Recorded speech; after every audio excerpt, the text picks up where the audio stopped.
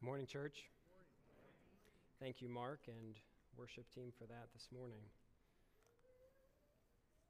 Well, I wanted to start with just a few comments about the leadership letter that went out this week. Hopefully all of you received that letter, encouraging you to seek out community and fellowship through small groups.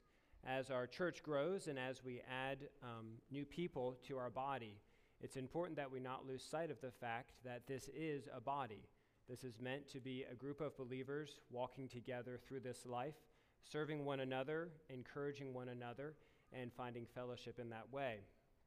So we would like to encourage you, without making it some sort of formal program, we would like to strongly encourage you to seek out that community and that fellowship with one another, and to use that as a means to grow in your walk with the Lord, to serve one another, and to exercise the one another's of Scripture together. So as you seek to do that, we do want to provide resources for you, and so Alex Stewart is your contact person for that. He can help you get those groups set up, provide teaching materials if you need it, and so we all just look forward to how the Lord's going to use that in our body. So with that, let's pray as we begin our time in the Word together. Father, we do thank you for the cross, and we do recognize that there is no reason by which you should redeem us. There is nothing good in any one of us. It is only your grace that allows us to stand before you, and the cross is a wonderful reminder of that. And so would that be foremost on our hearts and our minds today as we approach your word. Father, we are grateful for your word. We're grateful that you have not left us alone and without a set of absolutes by which to govern our beliefs and our behavior in this world. And so as we examine it today, would we behold anew your wonder and your power? Would we be captivated by the redemption that you have accomplished on our behalf? And Father, would you help us as we look at this passage to see how it applies to our lives, how we can walk more faithfully with you, and what this looks like in our everyday interactions. And so we pray just for your blessing on all of that today, and we pray all this in Jesus' name. Amen. We're also not in the habit of recognizing people when they come back to church, but there is someone here today who deserves special mention. John Dietrich is back with us this morning. So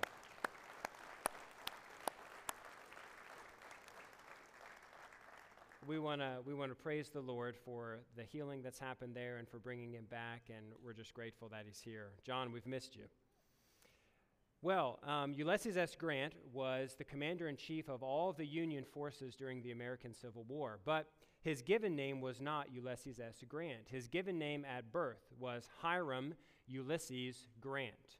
And so when he joined West Point, he changed his name at that record to Ulysses Hiram Grant. And so you can decide which sounds more awkward, Ulysses or Hiram. I'm not really sure. He didn't really have many good options there for him.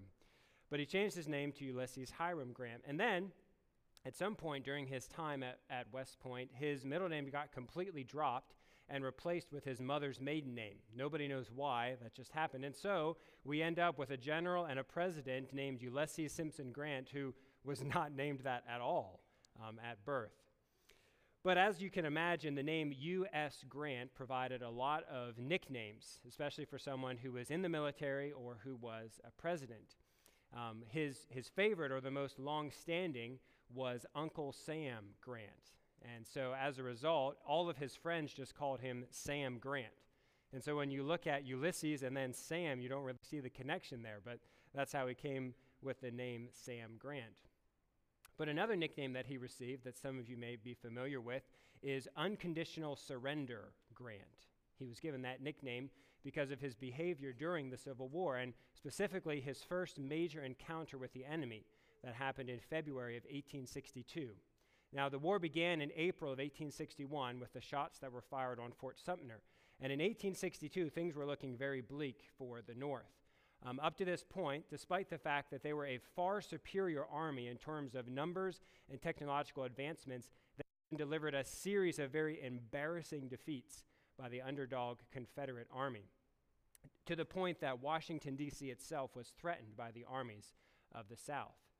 So in the Eastern Theater, things were looking really bad, but there was some hope coming out of the Western Theater, and that's where then Brigadier General Ulysses S. Grant was serving.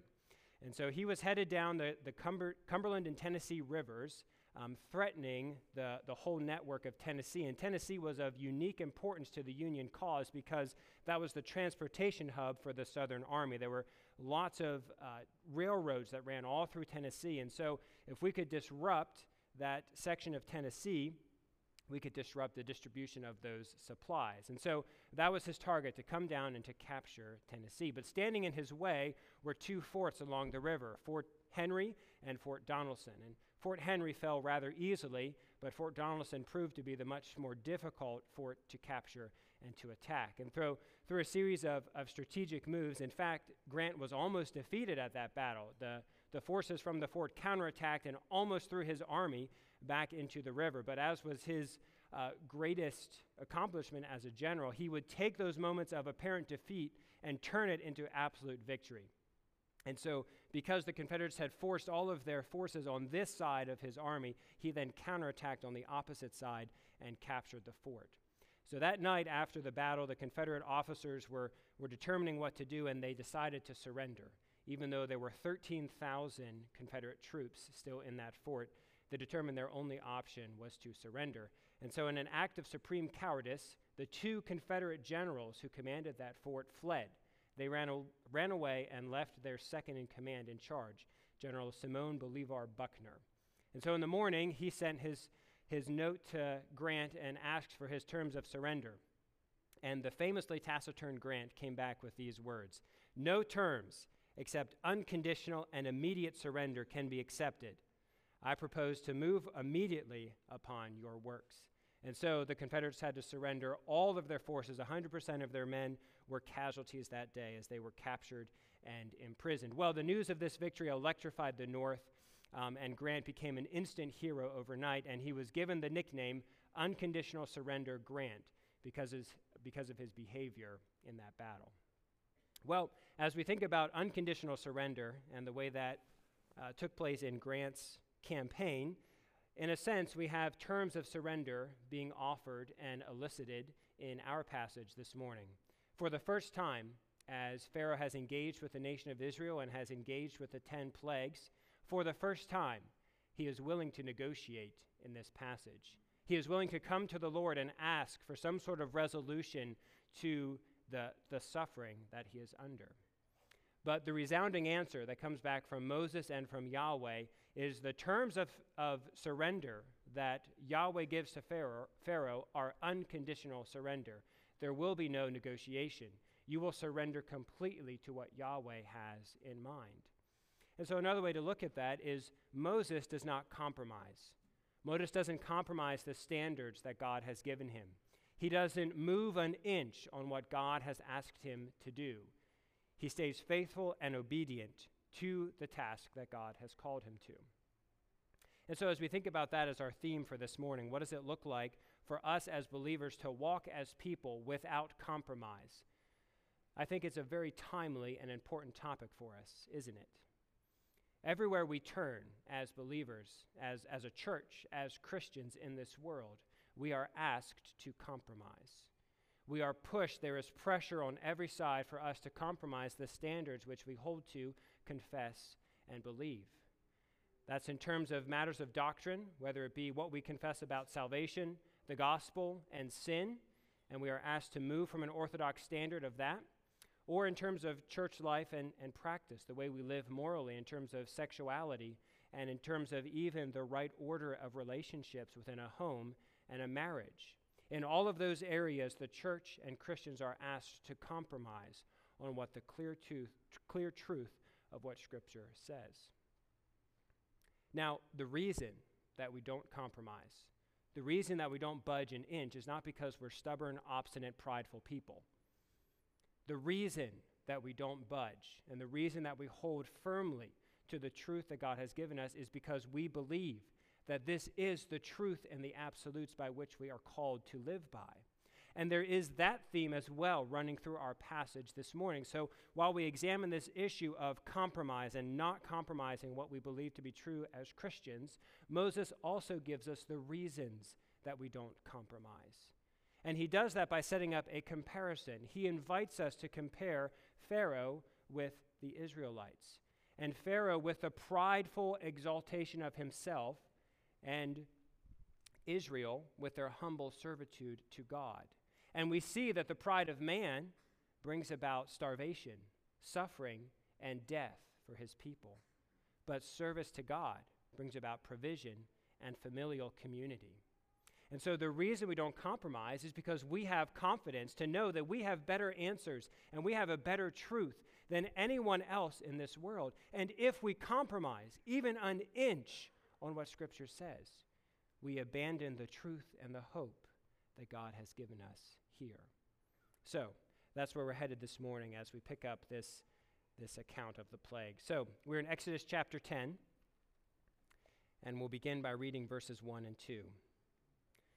Then the Lord said to Moses, "Go to Pharaoh, for I have hardened his heart and the heart of his servants, so that I may perform these signs of mine among them, and that you may tell in the presence of your son and your grandson how I made a mockery of the Egyptians and how I performed my signs among them, so that you may know that I am the Lord." So this again is a great summary of why Exodus is such an important book to read and to study. Within Exodus, we have all of the key thoughts and doctrines about who our God is. Exodus, now we need the rest of Scripture to help us interpret Exodus. But encapsulated within Exodus, in the work that God does in Exodus, we see every aspect of his character and nature on display for all to see. We see his power and his holiness. We see his wrath and his judgment.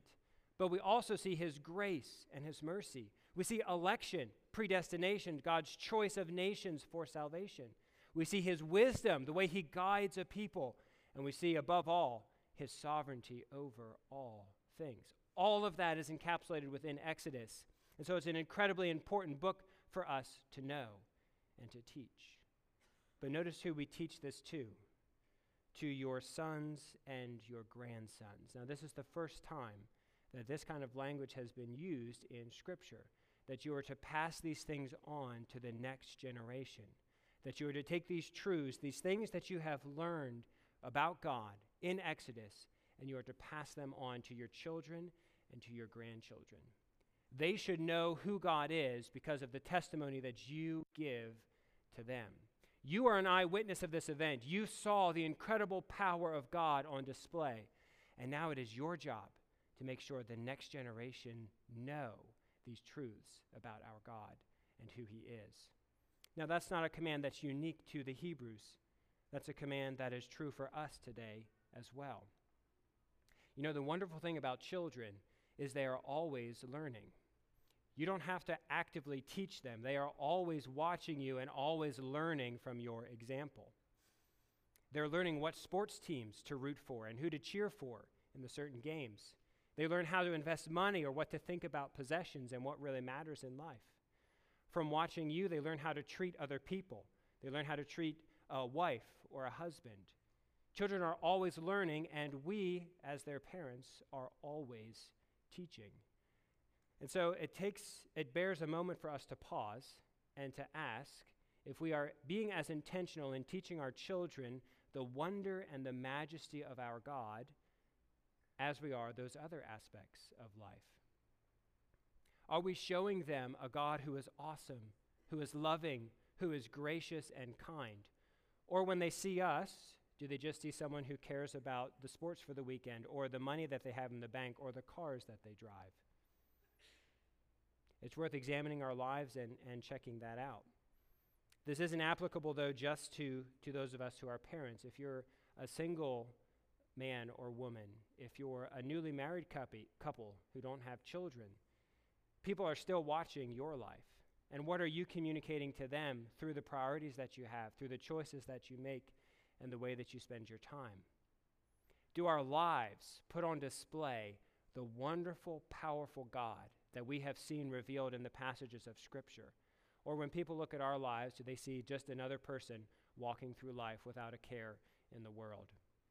I hope that all of us are gripped by the wonder of God that we see in this passage, and that translates into how we live our lives in our everyday decisions. So then Moses and Aaron go before Pharaoh another time. So we pick up in verse 3. Moses and Aaron went to Pharaoh, and they said to him, "This is what the Lord, the God of the Hebrews, says. How long will you refuse to humble yourself before me? Let my people go so that they may serve me. For if you refuse to let my people go, behold, tomorrow I will bring locusts into your territory, and they will cover the surface of the land so that no one will be able to see the land. And they will also eat the rest of what has survived, what is left to you from the hail. And they will eat every tree of yours which grows in the field. And then your houses will be filled with them, together with the houses of all your servants and the houses of all the Egyptians, something which neither your fathers nor your grandfathers have seen, from the day that they came upon the earth until this day." And then he turned and left Pharaoh. Then Pharaoh's servants said to him, "How long shall this man be a snare to us? Let the people go, so that they may serve the Lord their God. Do you not yet realize that Egypt is destroyed?" And so Moses and Aaron come before Pharaoh another time, and there's another unique phrase that's used in verse 3. "This is what the Lord, the God of the Hebrews, says. How long will you refuse to humble yourself?" How long will you refuse to humble yourself? If you remember last week, the way that was worded was Moses said, "You continue to exalt yourself in front of this omnipotent God." And so it's the same idea, just phrased a different way. In one, you exalt yourself in front of a God who has demonstrated that he has all power and authority, and here you're refusing to humble yourself. Now, this is the first time in Scripture that the word humility is used. And as you know, Hebrew is a very pictorial language. And the word that's used here for Hebrew means to bow, or for humble, means to bow in the dust, to be brought low by affliction. And that's an incredible picture based on what Pharaoh has been going through. God has been afflicting him, and yet he refuses to bow and to acknowledge his God, to acknowledge who God is and the power that he exists. And so this becomes the central point of the passage. Pharaoh's continuing living in pride and refusing to become humble, and we see the results of that. And we are called in this passage to examine the results of someone who follows after his own pride and exalts himself against those who are willing to bow and to serve the Lord. And so that's what we see in the nation of Israel next. Look at this phrase, "Let my people go, that they may serve me." Now, the other wonderful thing about Exodus is I never get to talk about everything in every passage. You may think that I do, but I really don't. There's more. I could stay here much longer than I do. See how that's like reverse psychology? Now you're like, "Oh, he got done so early. Great. Only 45 minutes. And so we've heard this phrase all throughout these plague narratives where Moses' request is, "Let my people go that they may serve me." And it sounds so familiar, and we hear it all the time, and yet think about what that phrase says. Listen to the order with which that phrase communicates. What is first? Let my people go so that they may serve me. Now, I know you're saying, well, yes, obviously, what's so important about that? Well, it's not the reverse, right? It's not, "You served me, so now I'm going to let you go. You were a good people, you were righteous, and now I'm letting you go." No, within this phrase is a picture of God's grace. It's a picture of his election. He is choosing you to redemption regardless of whether you serve him, regardless of whether you have lived righteously. But once you are saved and redeemed, then you are called to serve me. I am redeeming you so that you may serve me. Now, as we think about this idea of pride and humility, this word for service is a very menial term. It's the service that a slave would offer to a master. And that is what God is calling us to. He is saving us so that we can be in bondage to him, so that we can be his slaves and serve him. This word for service is the same word that's used for worship throughout the Old Testament. As you come into the temple, you come to serve the Lord, to worship him with this menial service to his name. And yet we are called to compare the results of these two things. Like I said, we have Pharaoh's pride on the one hand, and we're called to examine the results of that pride. How does it end for a man who rebels against the sovereign Lord? And then we have the results of the Hebrews, who choose to humbly, menially serve their Lord, to be in bondage and service to him. And what is the result for them? Well, we start to see that played out in the next couple of verses, which we already read, so I don't need to read them again. Sorry. But it's played out in the plague of the locusts. So now remember, the plagues increase in intensity as we go through. And so the locusts show an increased intensity in the plagues that we have experienced. But you might be asking, how are locusts more of a plague than gnats or flies or frogs? What is it specifically about locusts that makes it more intense and more difficult than some of the other plagues that have come along? Well, I'm glad you asked. The reason for that is because the locusts would have wiped out all of the crops and the food that was left in the nation of Egypt. And so when we read locusts, we're not reading bugs. What you should be reading is famine. The locusts represent famine. When the locusts come, there is famine and starvation that comes after them. Now, locusts are grasshopper-like creatures that grow in the desert. And so if there's a particularly wet year, more locusts survive, creating these swarms of locusts. And so the normal survival rate for a locust is 1 out of every 16 survives.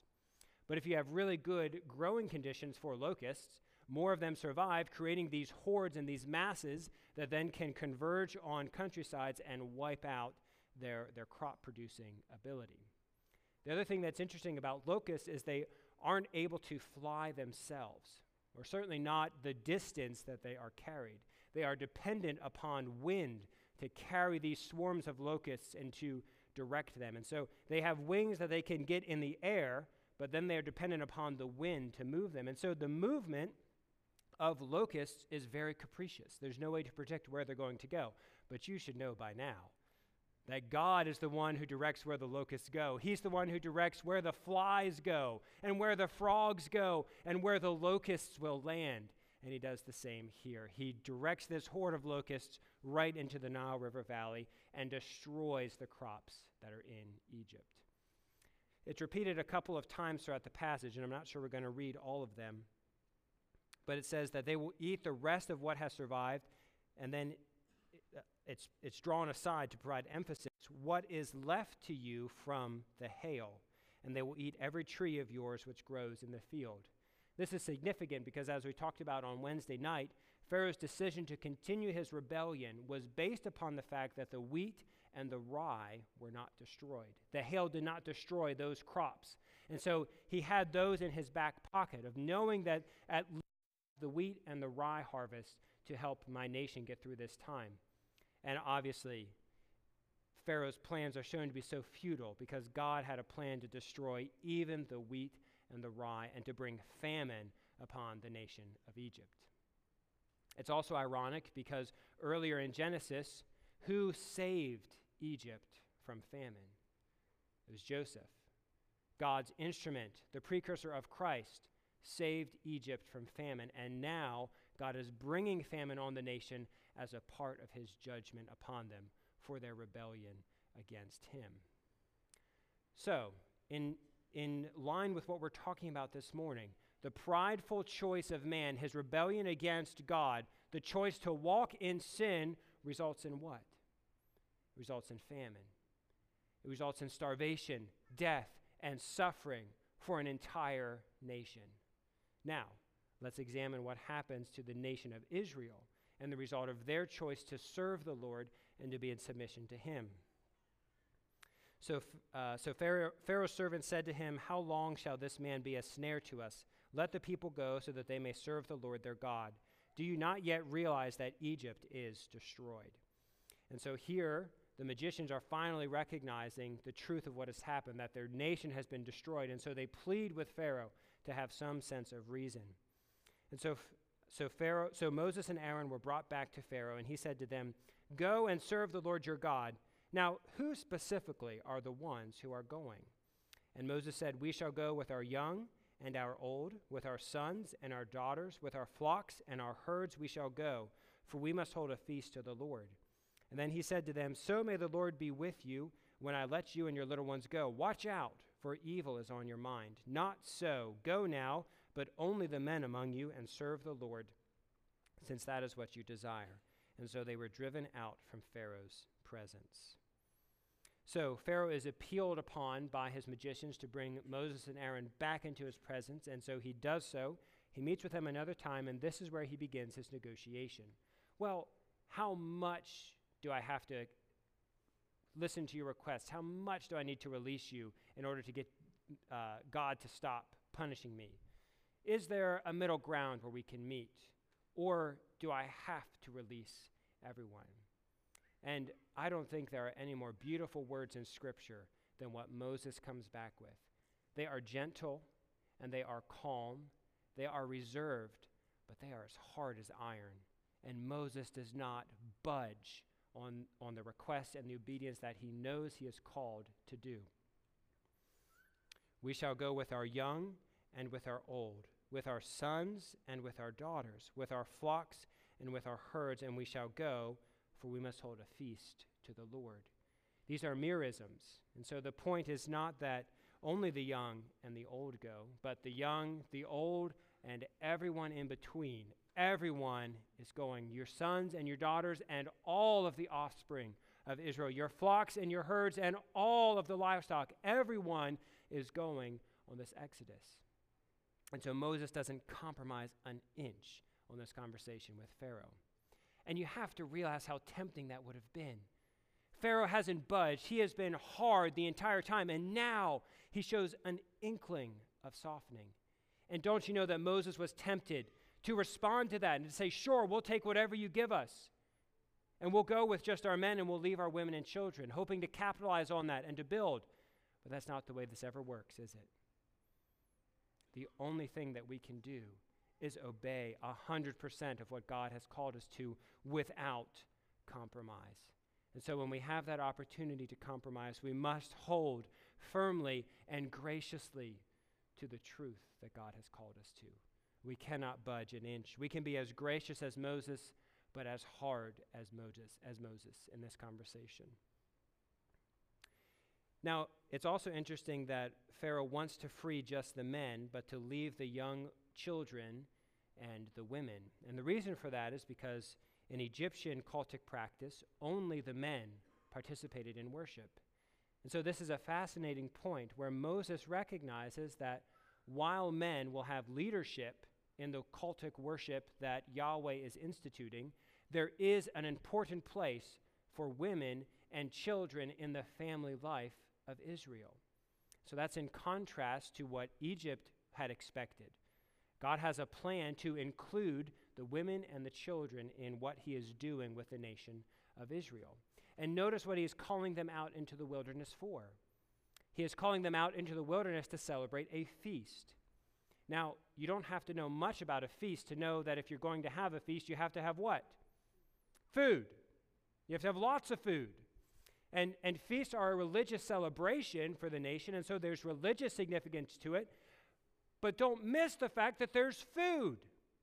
As God is inflicting a famine upon Egypt, he is providing abundantly for his people, so much so that they can have a feast. And so, as we're comparing these two things, the pride of man bringing about starvation, suffering, and death, service to God, menial service to God, enslaving yourself to God, brings about abundant provision. Isn't that amazing? What a beautiful comparison and picture of the results of those two beliefs and where they end up. The last thing I want to point out in this section is the important role that children play throughout this passage. We've already talked about the fact that in the beginning, we have a call to pass on these truths to the next generation. And yet here, we also see that the children are included in the worship of Israel. They are included in the Exodus. They are an integral part of what happens to the nation.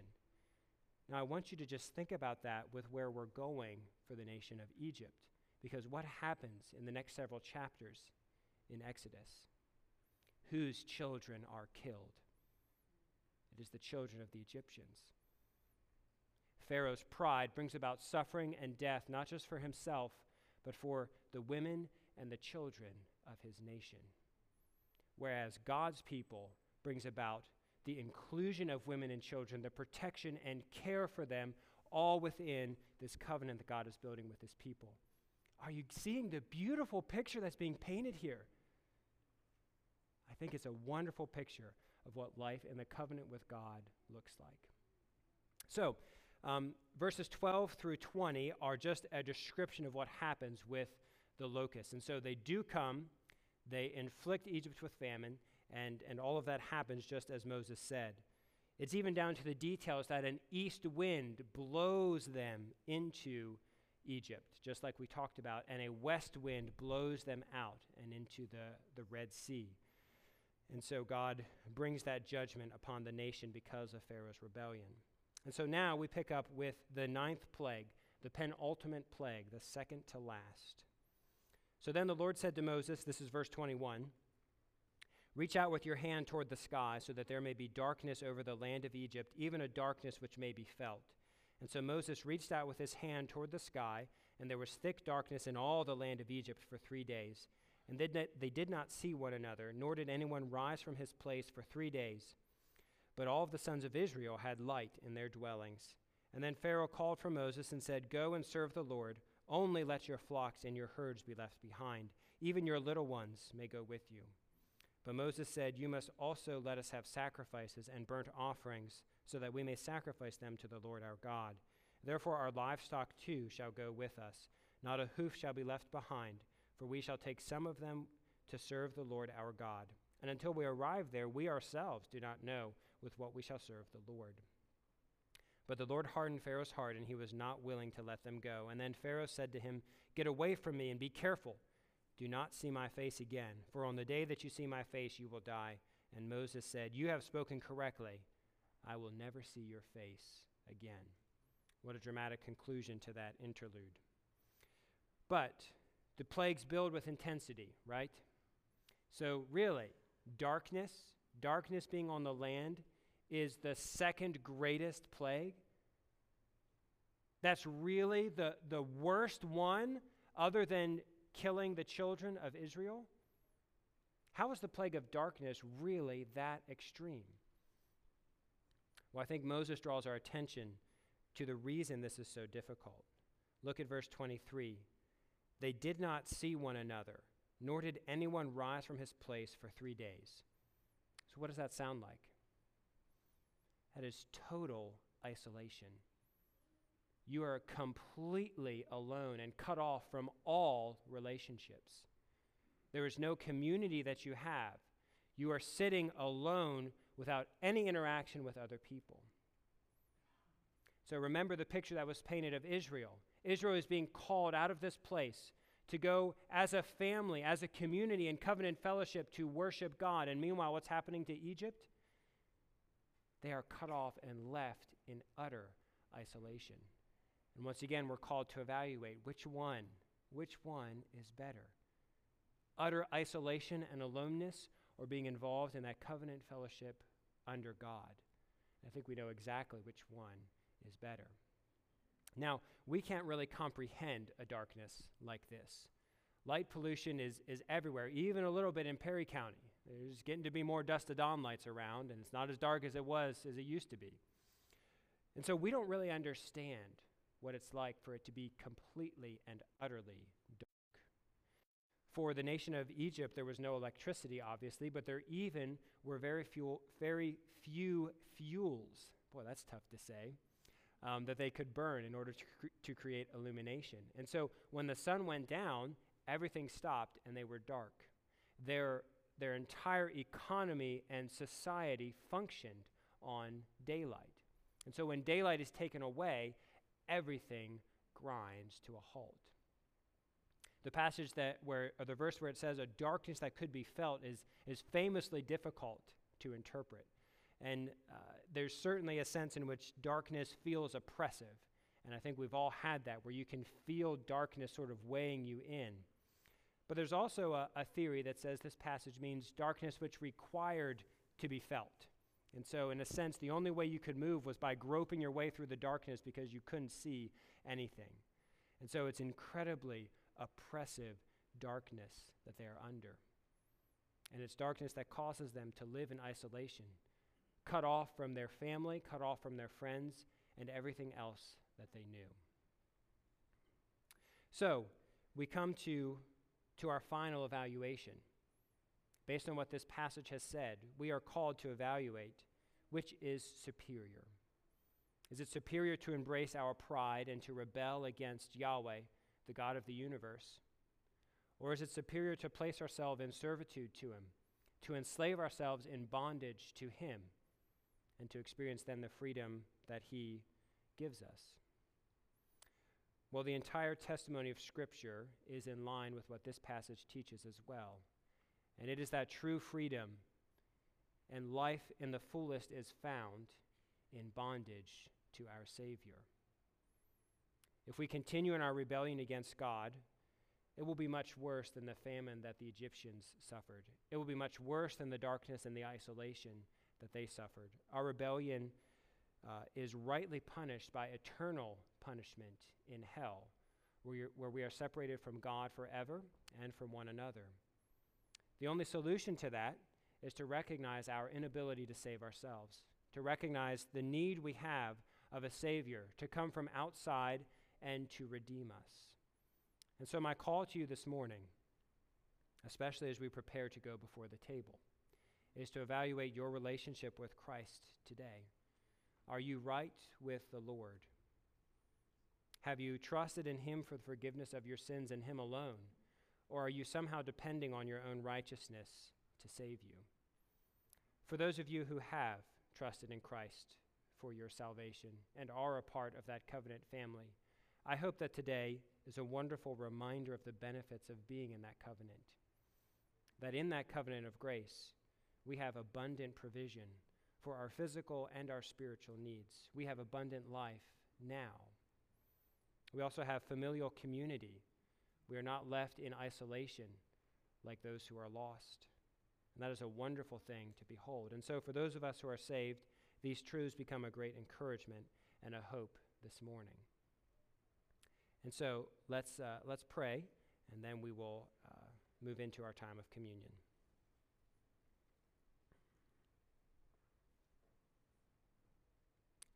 Father, we do thank you for the truth of this passage.